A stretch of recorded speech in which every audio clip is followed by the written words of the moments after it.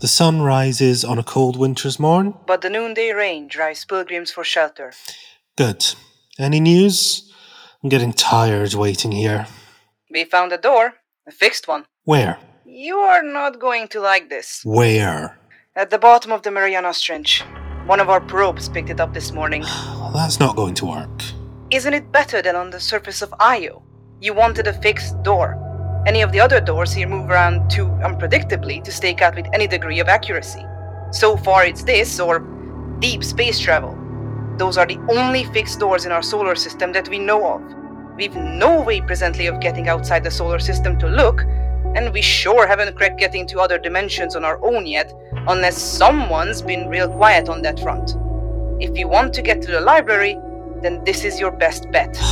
Fine. Then what do we have to do?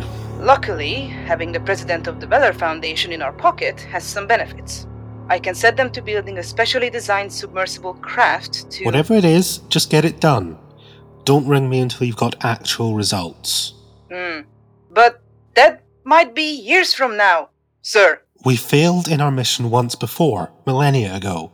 If it takes years so we can make up for our great shame, then so be it. In absentia lucis, tenebra vincunt. In absentia lucis, tenebra vincant.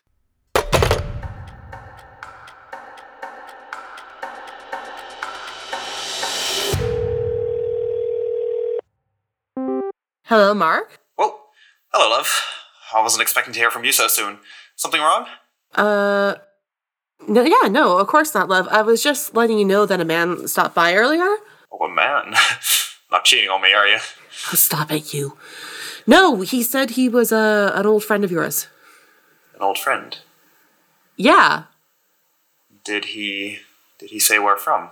No, not exactly. He just said to tell you that a hound might lose the trail for a while, but never the scent, which he was very serious that I tell you those exact words, which I thought was pretty weird. But he said you two went a long way back.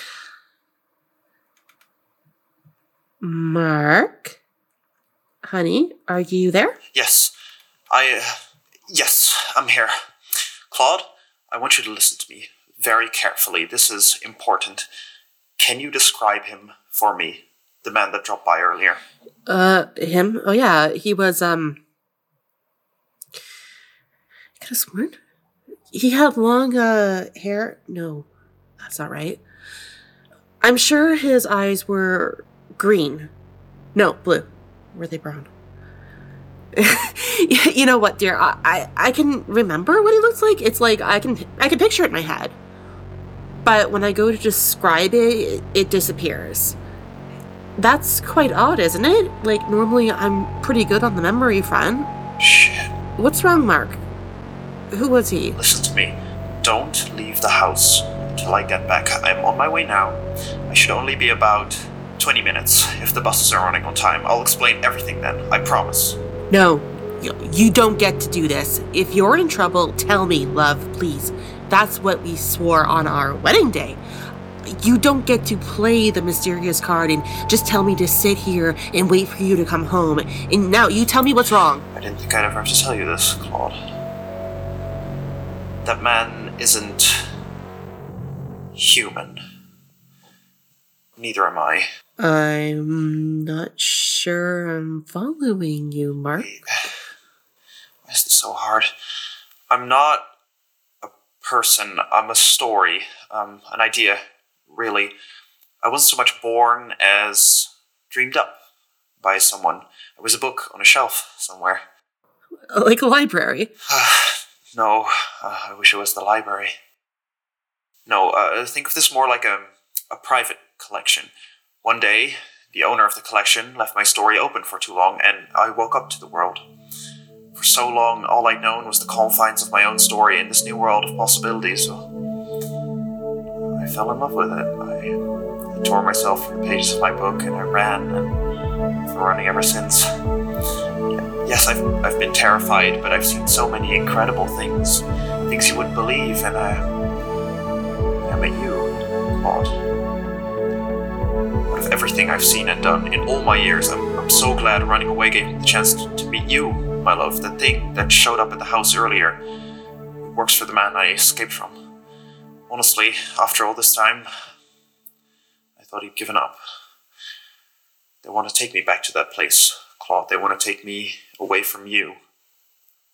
And I won't let that happen. That's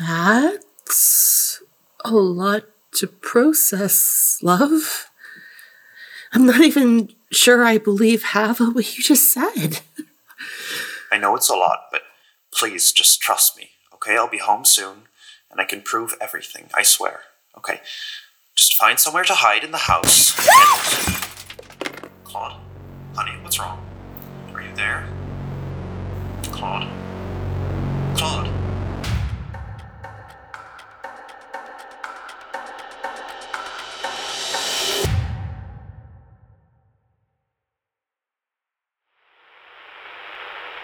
Hello?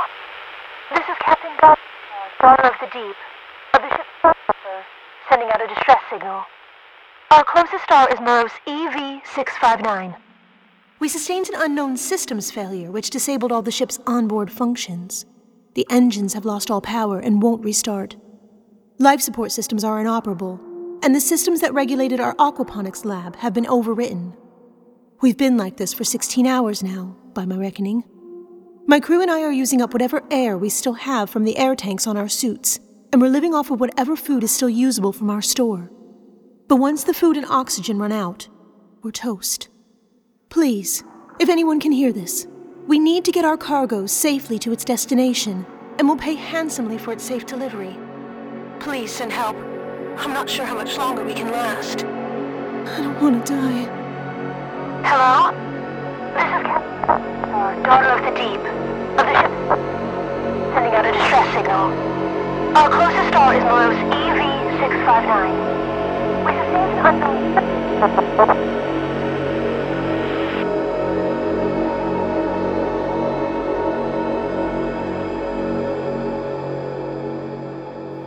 Change begets change. One action can have so many unforeseen consequences. A great working was done against the library, laying out the path of destruction for an ancient evil. An attack of this kind cannot be free of consequence. Even now, the worlds feel the effects of the attack, and as they struggle to realign themselves, the consequences spread. They are coming for them, the stories.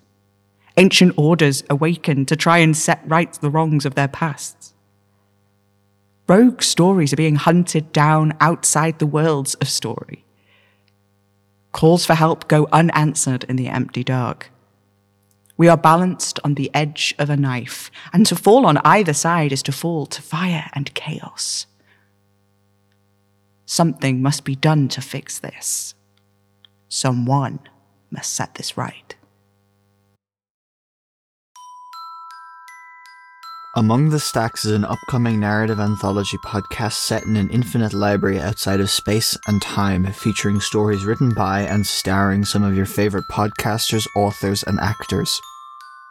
The title of today's teaser, All Singing Caution in Chorus, was taken from the novel Network Effect by Martha Wells. It was written by Nigel McKeown. It was directed by Alex Kingsley. It starred the voices of Tom Chaney as Blaze, Penn Tall as Endo, Flower Swiftly Bordevike as Mark, Lauren Seward Monday as Claude, Melissa Bowens as the pilot, and Pippin Era Major as Ex Libris. It was edited by Linwood, with music by Linwood and Alex Schwartz. You can find more information about the show in this feed or on our Twitter @Among Stacks or on our Tumblr Among the Stacks Podcast. Until then, stay tuned, stay listening, and Sapere Aude.